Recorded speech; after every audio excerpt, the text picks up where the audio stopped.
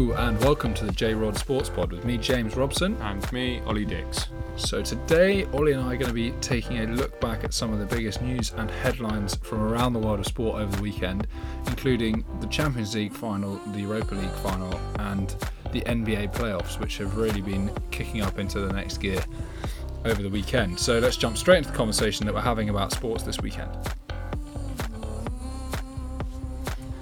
Right, so Ollie, let's start with the Champions League final then.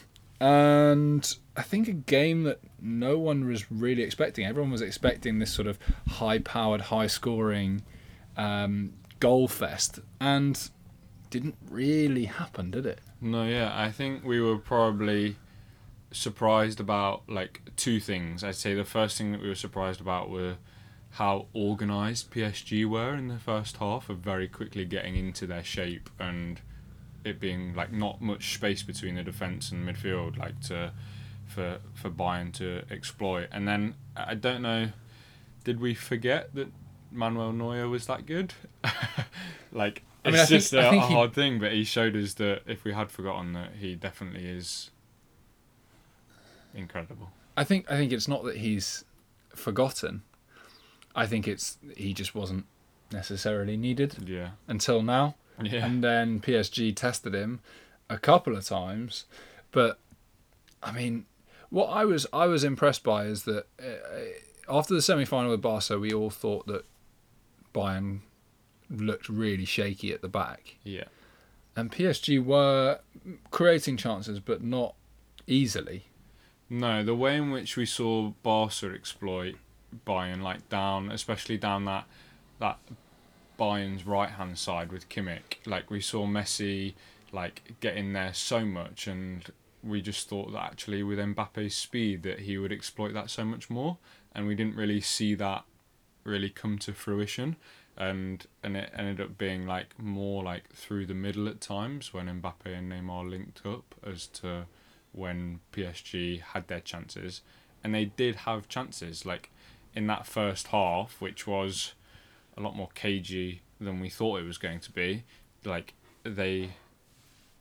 I think they should have scored at least once, but obviously not to be, and ended up being a performance where Bayern just slowly, it just kept going. Sometimes we see teams after 60 minutes of being unable to break through, then they start to just go off in other directions, but Bayern just seem to do the same thing over and over, and at some point the opposition's going to get tired and break down, and that's what PSG did. Yeah, I think it was I'm not sure whether I think it was cagey. I just think it was less of an attacking game than we expected it to be. It was more actually both teams defended quite well. Yeah, I suppose we've seen Bayern go forward so well in the past few games, and they just didn't ever really look like that same Bayern until maybe the last 25 minutes of the game, 20 minutes. Yeah, it was quite funny. Our housemate Gemma walked in halfway through the second half, and was they're being paid how much, and they can't even score more than one goal. Especially when you got PSG's front three, which is worth £350 million. Yeah. Heinous. I mean, obviously that photo of Manuel Neuer after I can't remember who was it. Mbappe that he saved against towards the end when it sort of looked like it. You shall not pass sort of thing. Yeah. But I mean, I would have expected at least another goal to come from somewhere. Now there is the sort of future look of the Champions League to talk about as well, because this single leg system obviously is in place for the final, but I mean, UEFA are talking about making this the case for all the knockout stages, and I think that would be a good way of doing it. The question is where you'd place the games, whether you'd place them at home stadiums or whether you'd make fans travel abroad. I mean, my thinking is that UEFA could use it as an opportunity to tour Champions League football and Europa League football round to places that potentially don't often get that high caliber of football. Yeah, no, I think it's a very, very good idea to exploit, and I think that's the way they should do it. The only question, like I suppose I pose to you, and I use Barca as an example. We've seen them be so dominant at the new camp that actually then we've experienced like teams go to Barca, struggle 2-3-0 down, and then we've seen Roma go back to Roma's stadium, this spectacle of the atmosphere that's there, and end up winning and beating Barca and knocking Barca out, and then Liverpool do the same at Anfield. And obviously, like, being a Liverpool fan, you're biased and all like that, but there's something special about European nights in certain stadiums, and I think you potentially lose that opportunity of like those spectacles if that was the direction that you decided to go in. What I would say is that I think if they decide to do, say, like quarterfinals, semi-finals, final, all within a 10-day block at the end of all like the seasons, then I think that's the way to go down the route of like all the games being played. I don't think they'll do that. Somewhere. I don't think they'll do that. I think they might. They'll want to keep it sort of going through the season. What they could potentially do as well is make it kind of like the FA Cup, where you just have a completely random draw, and if you draw the new camp, tough luck. What, like, so like home and away? Yeah. Like, once you get through like after the group stages, when do you bring in this? Yeah, after the group stages. So like the round of 32 is almost complete random. It doesn't matter almost where you finish in your group stage. Or do you draw the team that finishes first versus a team that finishes second? Yeah. And you just keep doing that, and the team that finishes first. Well, isn't the draw random anyways at the moment? No, it still comes out of a hat because you have first place teams versus second place teams. Well, then I think you do that. Then you do like first place teams are all at home, second place teams are all. So you almost get a what we would call in American football, or all sports, all American sports, you get a home field advantage throughout it. If it's a draw, does it go to extra time like we see, or do you have like an away leg like you? No, I think you make it. You get a replay. No, I think you scrap. You just have it single leg. Yeah. I think it would be a really good way to get the football exciting, because this football has been really exciting in both the Champions League and the Europa League. But then let's move on to the Europa League then, because Sevilla beat Inter Milan 3-2. Probably a result that I definitely wasn't expecting. I was expecting Inter Milan to kind of demonstrate a bit of class here. Lukaku put them up at 5 minutes in, and then De Jong levelled up for Sevilla. Two very, very good headers from Luke De Jong. 12th and 33rd minute. And then in the 35th minute, Godin scored for Inter Milan, and then it just kind of went a bit flat for a bit. Yeah, I would say that. I think we then started to see why Sevilla, I want to say 6, have won this competition 6 times. Yeah, I think this is the 6th one. And I think perhaps we might have got carried away of like Inter Milan being a team coming down from the Champions League, and you expect that there to be a difference in quality. What I would say for Sevilla fans is actually it's almost bad news that you qualify for the Champions League by winning the Europa League. Yeah. Because like you now got to go and play harder teams. I think though it was De Jong didn't start the previous game, and I think everyone was surprised that he started. He then repaid his manager's faith in 2 very, very good goals. The diving header at the front post, and then the looping header back across goal that actually, turned the game on its head. And I think, look, Lukaku has a great scoring record in his first season at Inter. I think it's equal only to the great Brazilian Ronaldo.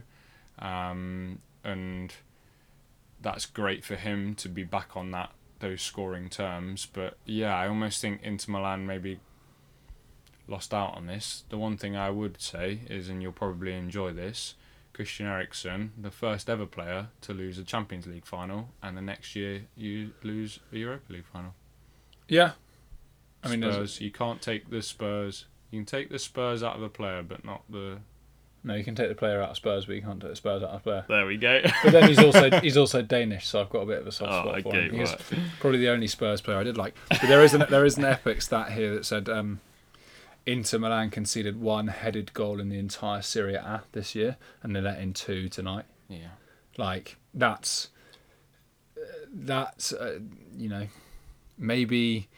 They put out a tweet as well. They said, we've played 54 matches in 5 different countries, for this European competition. That's a lot of matches. 54?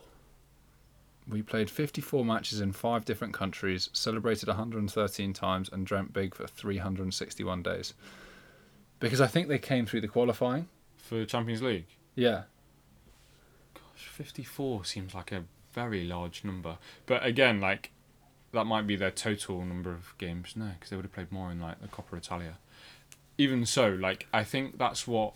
Okay, like, a very big number of games. But I think that's almost one of the great things about the Europa League, is that you do get teams from those, perhaps, like, lesser elite countries of football levels anyway, that you actually get to go and play there. And I think... that does more for football in those places than we'll perhaps ever appreciate. Okay, then moving on to the NBA playoffs, because 2 series are done. Yep. The Raptors have swept the Nets, and subsequently the Nets, are looking at hiring Greg Popovich as their head coach, who's, the famous Greg Popovich, which is something that Kevin Durant is very keen on reuniting with him.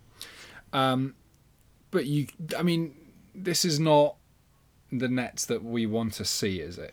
No, and I don't think it's the Nets that we are going to see. Whether they end up convincing Popovich of going to the Nets or not, it's a Nets that were without Kyrie Irving and Kevin Durant, both like championship winners in their own... Superstars. Yeah, in their own regard. And are very much the next group of superstars that are teaming up together. And I think you can very much expect to see the Nets be relevant in the playoffs next year. The only thing that you would say about these 2 players are they are both very injury prone.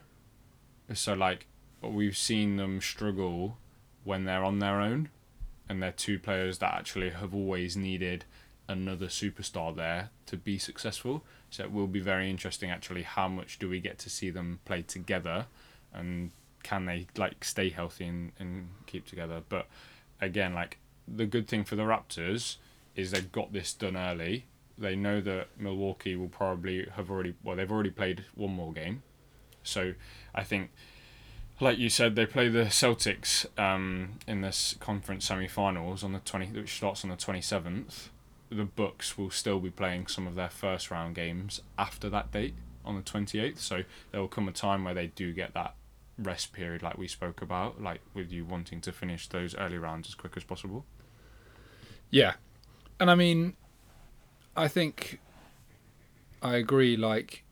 We've always said this is going to be about who can get the early rounds of the playoffs done soon. Yeah. And conserve energy and maximise recovery time, because you can't just sit at that intensity of playoff basketball and play all the time. You need to come down and then get yourself back up for the next series. And yeah, the Raptors have put themselves in a great position, but I'm not worried for the Nets. Let's put it that way. No. The future is very bright for Brooklyn, yeah. And as a Nets fan, which I am, I'm excited for the future. For some final glory. if I can figure out a way to get myself to the Barclays Centre when it opens up, I'm going to be very, very happy. Right, moving on. The Celtics have swept the 76ers, and it seems like the 76ers have kind of fallen apart. Yeah, this was a group of players that we had, there was so much promise for, and it was almost so Joel Embiid, who was the 3rd pick in the 2014 draft, and Ben Simmons, who was the 1st overall pick in the 2016 draft. Both all-stars. We kind of expected a lot to come like from this group, and they've never really had either a deep run in the playoffs or just dominated like we expected those two players to have. And it's always almost a bit of a like, okay, what do we do now? Do you trade one of them away and almost start again, or do you like go and try and find like another superstar? But that didn't work last year. Yeah, and I you know, with Jimmy Butler having gone, like is it a rebuild situation for the 76ers? Gosh, I think it's hard to say with those names on the roster, but like the all I see popping up on my phone about the 76ers when I look at Bleacher Report is the culture's toxic, that no one's liking it, you know, they're at each other's throats. Who's the leader? Yeah, what like, and that's not something that a good coach can come in and fix. No. That's something that you need to look at the whole thing and go, okay, let's break this down to build it back up again.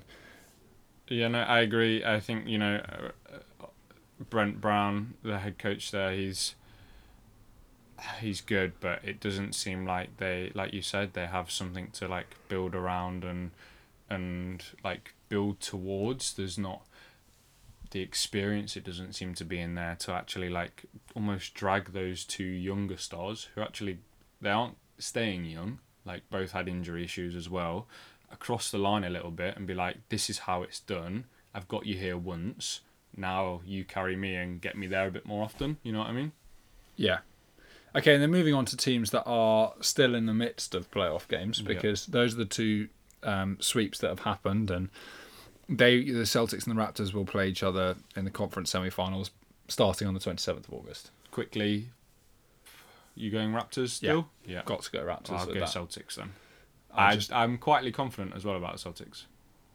I just think the Raptors to me looked and it's hard to say they haven't lost a step considering who they've lost.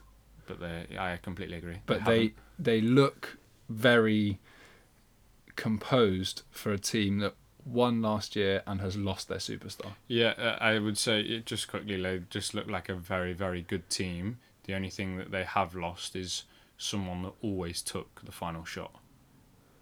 Yeah. You know, like we haven't seen them in something close where it comes down to a buzzer beater and actually who takes that, who steps up. There will be someone, but can they step up? And that will be the interesting thing when it all gets close for the Raptors. Okay, well then moving on to the Jazz, who are 3-1 up on the Denver Nuggets after another, incredible game today. Yeah. We're sat here recording this on Monday evening, and the Utah Jazz won 129 to 127. Donovan Mitchell scored 51 points. But he barely outscored Jamal Murray, who scored 50 for Denver. And this is the first set of opponents to both score 50 points in an NBA playoff game, and they're both 23. Yeah, I mean, is this like we I think it's always we always fall into the trap of getting excited about the next draft class or the draft class that's just happened, and what's the future of the NBA going to look like?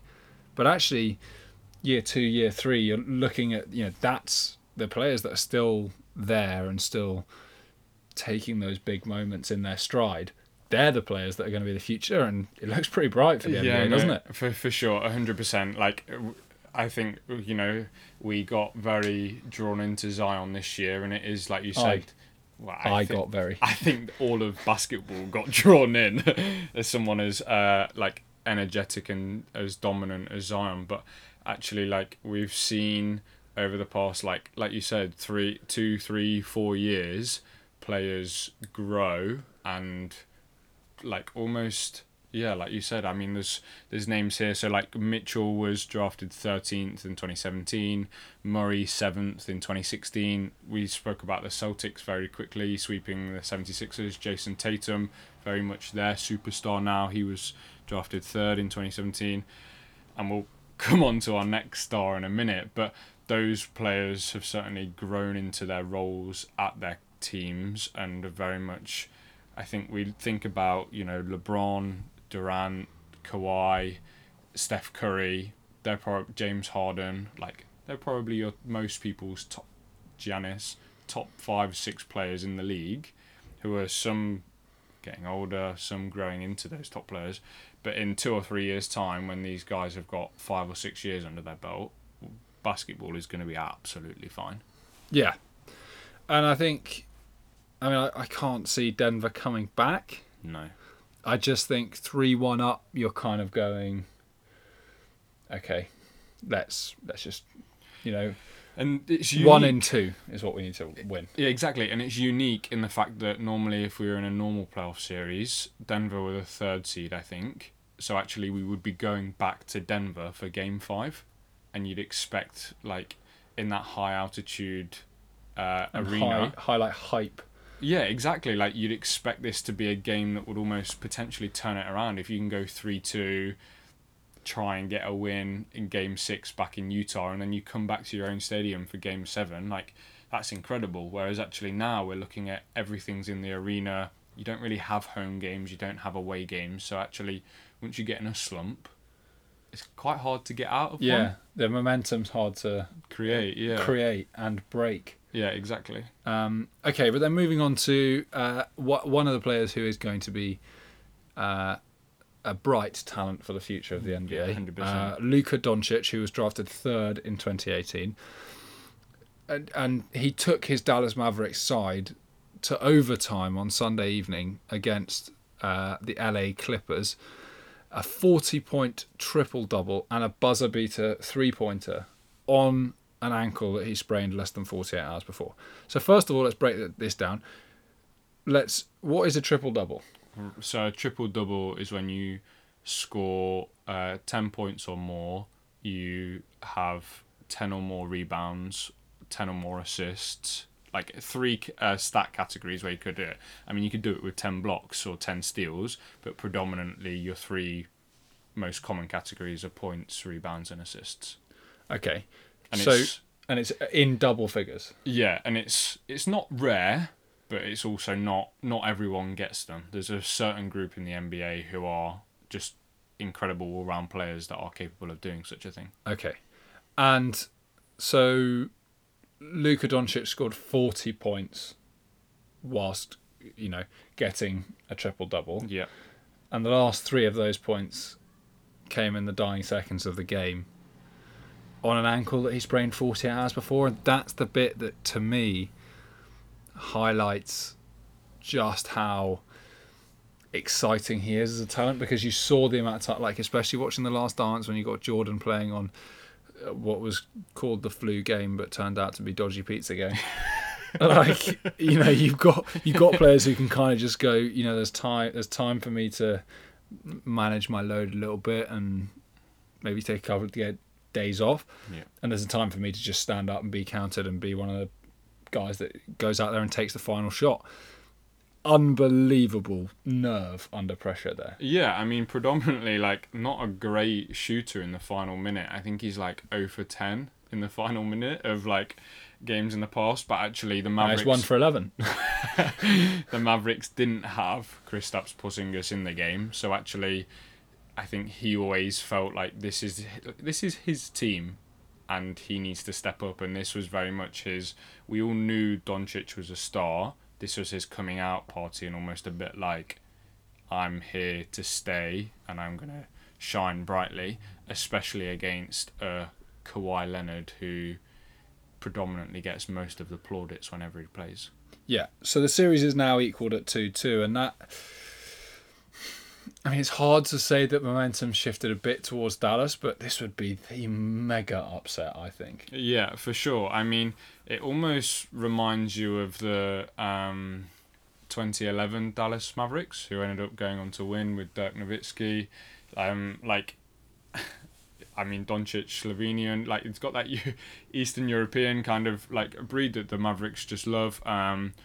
And yeah, I think, we just spoke about momentum being hard to shift, and this felt like it was just something that we're looking at that actually, like you said, if the Clippers, I think, need to win Game 5, otherwise this could look like very scary for them. And looking at the Clippers, then, I mean, Paul George. I think we saw Kawhi and Paul George almost teaming up to go to LA and like be the superstars together. At the moment, there's only one superstar in LA, and that's Kawhi. Like, it's just not been as explosive as you would hope, and he would obviously hope it was. Yeah. But what I would say is this is a very strange time and a very strange situation to be trying to be a new explosive force in a team. Like, I can't see this staying like this for Paul George. No, I mean, you hope that it doesn't for all basketball fans, and his nickname is Playoff P, so he's got a bit of like history there, especially when he was at the Indiana Pacers. You just, for the Clippers' sake, he needs to come out of his shell a bit and just go out there and have himself a night. It's the shooting where the issue is. He's over the series he's shot 20 for 69, which includes the last 2 games shooting 3 for 16 and 3 for 14. So it's just not. It's not like he's not getting shots up. They are just predominantly bricks. Yeah. And yeah, like you said, the Clippers need Paul George to start performing if they want this to go their way. Especially like you said, like that Clippers starting lineup hasn't played like many minutes together, like full strength, all of them in there. So actually, we are seeing a very unique situation for them. I mean, it's kind of hard to say, but the only way that you get through something like that is shoot through it. Yeah, 100%. Like, you've just kind of got to put yourself in that situation where you just got to miss, and then suddenly you just start making them again. And it's very hard.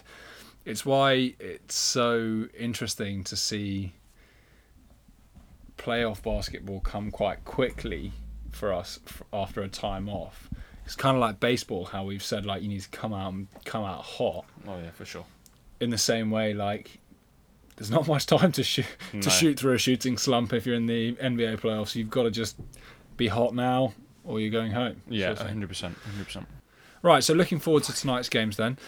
The Bucks are going to play the Magic, and the Bucks are currently 2-1 up. And I think the Magic have had their fun. And I think the Bucks are going to probably. Yeah, I know. We mentioned it. I think it was last Monday where we expected both the Bucks and the Lakers to bounce back, and they have done so. And I think that's kind of it now for both of them. Yeah, and the Lakers are going to play Portland at 2 a.m. Tuesday morning for us here. Yeah. They're 2-1 up against Portland.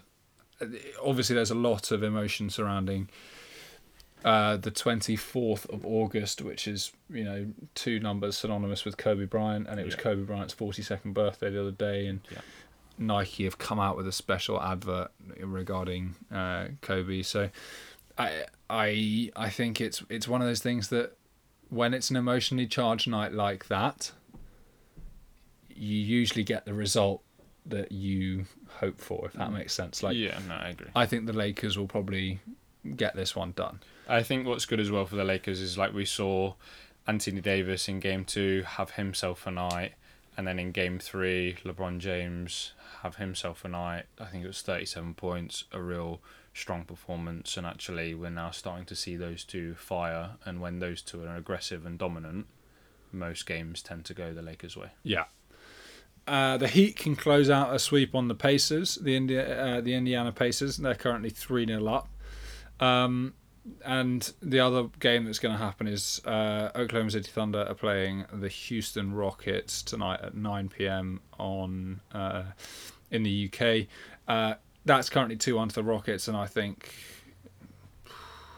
probably going to get hot James Harden coming out now. Yeah, it wouldn't surprise. I mean, that's the thing. Like we spoke about the streaky Rockets. Like you do have a streaky. I mean, we call him streaky James Harden, but he tends to always be hot. But the Thunder showed that when they do make big shots, they are capable of competing, and I think that's the Thunder that we saw in Game 3. And again, like we could have ourselves a situation here if this is 2-2. Like Game 7 wouldn't be unlikely in my eyes. But if the Rockets do win this Game 4, you could see that kind of being the end. Okay, then moving on to the NFL now, because I mean, this is an interesting story coming out of a New Jersey lab, which is one of the 5 labs used by the NFL to test coronavirus. And it turns out there have been 77 false positive tests after a contamination during test preparation. So teams including the Browns, the Bears, the Bills... let's start again. So teams including the Cleveland Browns, the Chicago Bears, the Buffalo Bills, the New York Jets, the Pittsburgh Steelers, and the Minnesota Vikings have all experienced positive tests. So they closed their facilities, but then the NFL announced they were all false positives. All the 77 tests were rerun, and they came back negative. So the good thing is that we're not having a whole spate of players testing positive. Yeah. And it's...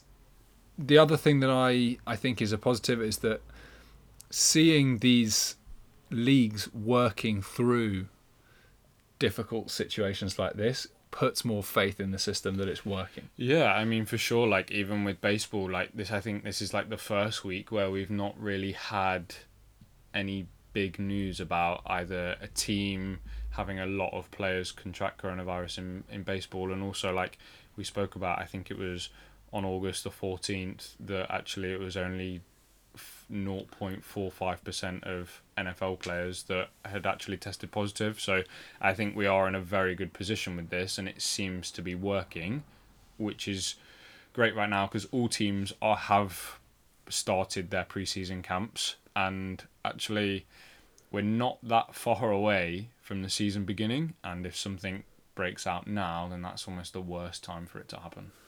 Yeah. Okay, and then, I mean, daily testing will continue until at least September the 5th, and the season starts on the 10th with the Houston Texans visiting the Kansas City Chiefs. So after that, it'll go to a sort of, I think it's like, is it bi-weekly? Yeah, I think so. I think by then they almost expect teams to be in control of the situation. I think it might be that, like, after games they test, but you obviously have to wait for the contamination period and all like that, because actually this will be the first time that we'll have not bubbles but mini kind of bubbles crossing over, and we'll see how actually, you know, we've spoken about offensive linemen against defensive linemen, or safety, or, you know, cornerbacks lined up against wide receivers, how that affects that close contact and you know, interface, like how that affects the coronavirus. Yeah. And then, like, looking at some more football specific news. Yeah. The Baltimore Ravens have released safety and former Legion of Boom member Earl Thomas for personal conduct adversely affecting the team after essentially a punch up with a teammate over a blown coverage they in like training. The word altercation, don't they? Yeah. Yeah. But I mean, looking a little bit, scratching the surface a little bit more and looking a little bit deeper, you see that there were complaints from different players about personal conduct throughout Earl Thomas's time in Baltimore, turning up late, missing walkthroughs, those kind of things. So, you know, I think it's a difficult situation for Baltimore, but they've managed to cut him or get rid of him in a situation that is justifiable to fans because he is such a good player. And if it was just, you know, if it was a private bust up, it would be very hard to justify. Yeah, I think the big thing with Baltimore is that they pride themselves on being like almost a culture, and I think when you have someone disrupting that culture, actually it is important to remove those players. What was interesting as to whether they were going to wait and trade him or whether releasing him was the best thing to do, and obviously they decided to release him. And I don't think they take the hit of his 10 million salary cap hit, which is useful if you're Baltimore, because you can try. Quite significant. And it means that actually then going into negotiations, Earl Thomas is in a unique situation where he now has to renegotiate a contract as to, okay, what is he worth now? Yeah. I mean, the Cowboys are favourites to sign him but apparently the Houston Texans and the San Francisco 49ers are also linked to him. I mean, that San Francisco defense would be formidable with him, and it would mean a sort of reunion with Richard Sherman. Yeah. Which I'd be interested to see. But and I think a team that almost, if he has these problems with culture or like buying into something, which is a surprise because Baltimore were convincingly good last year, actually going somewhere like that where he might have someone that can just ground him a little bit and then get back to his playing ways, because when he plays, he's very, very good. Very, very good. Yeah, I think he will probably end up in Dallas because they've just they cut JROD McCoy because of a quad strain. Yeah. Which they were allowed to do based in his contract. So they've got a bit of wiggle room on it on cap space, and it seems like Dallas is one of those places that, because you're on TV, because Jerry Jones, who's the owner of the Dallas Cowboys and the general manager, is so good at negotiating contracts and deals and things like that. The Cowboys are always on national TV. And so actually, as a player, if you want to go anywhere, most people want to go to Dallas because it's amazing for your brand. It's that, and almost like if you do end up signing one of these 1-year deals, it's great for your spotlight to actually you almost get the most film out of anyone. Obviously, all games are televised one way or another, but actually for everyone to see, it almost hypes you up a little bit if you do get some good performances.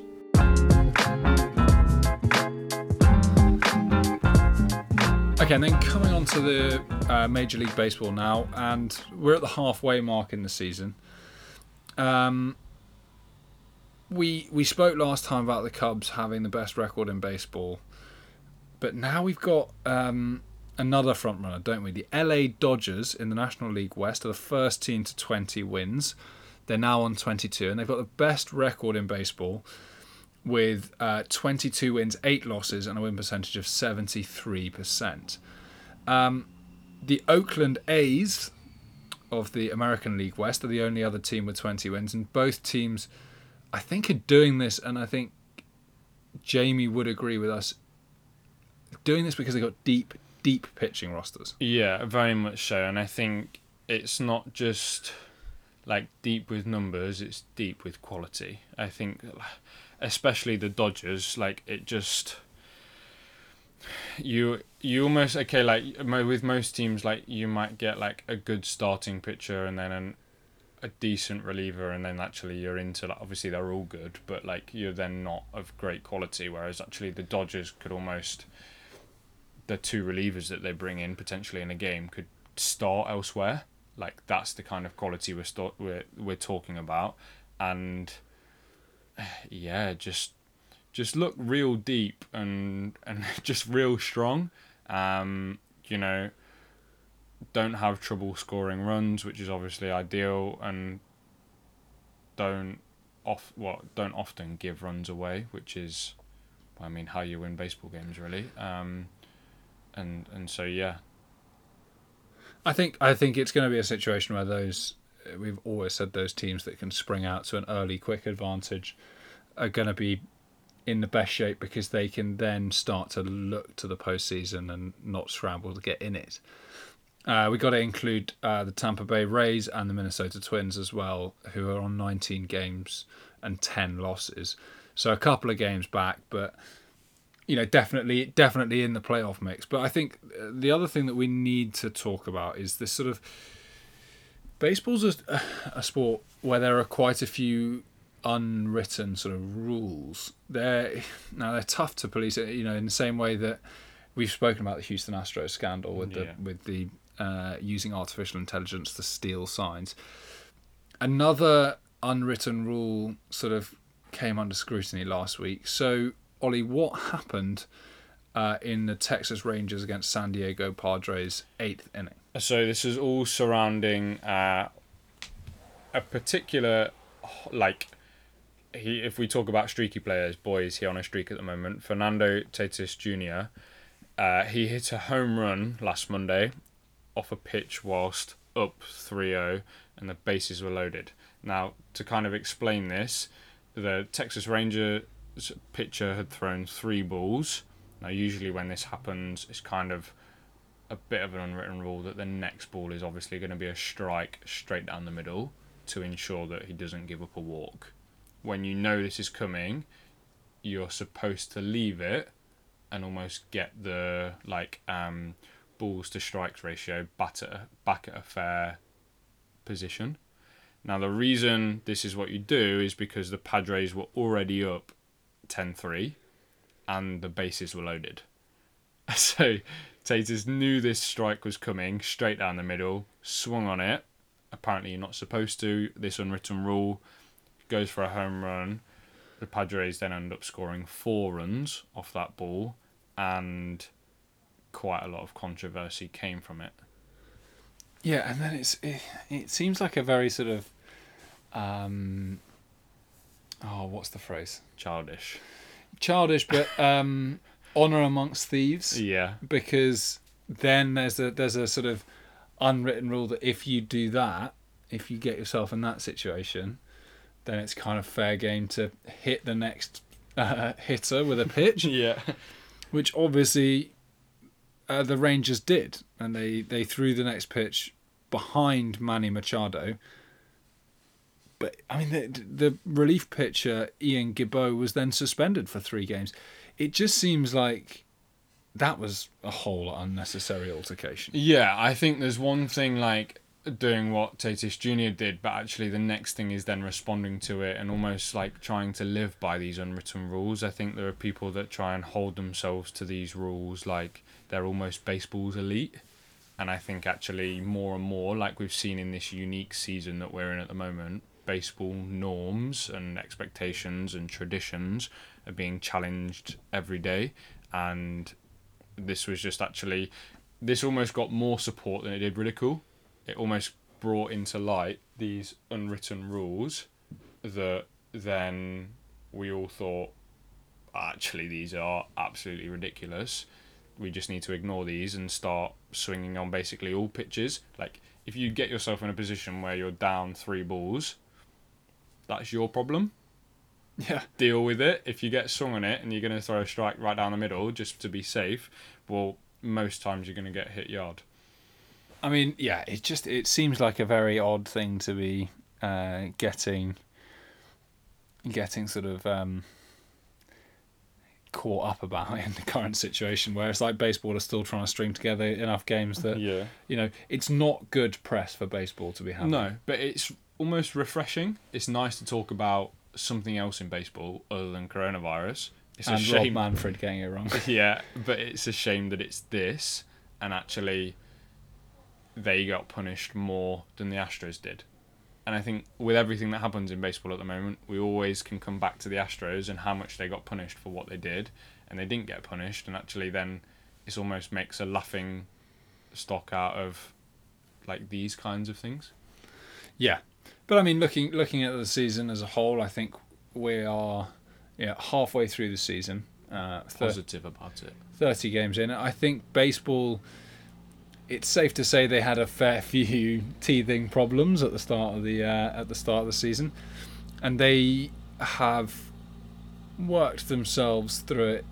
I wouldn't say in particularly smart or fast fashion. No. But they have. It seems they have got a handle now on how to get a baseball season off in this difficult time, and we just hope that it continues all the way through to the playoffs. Yeah, and we can now actually start to almost look forward to the playoffs. I feel like there's a bit of a rhythm there now going, and we can start to look forward to the playoffs and focus on the baseball as opposed to the off-field stuff. 100%, and that's all that we ever want to do with sports.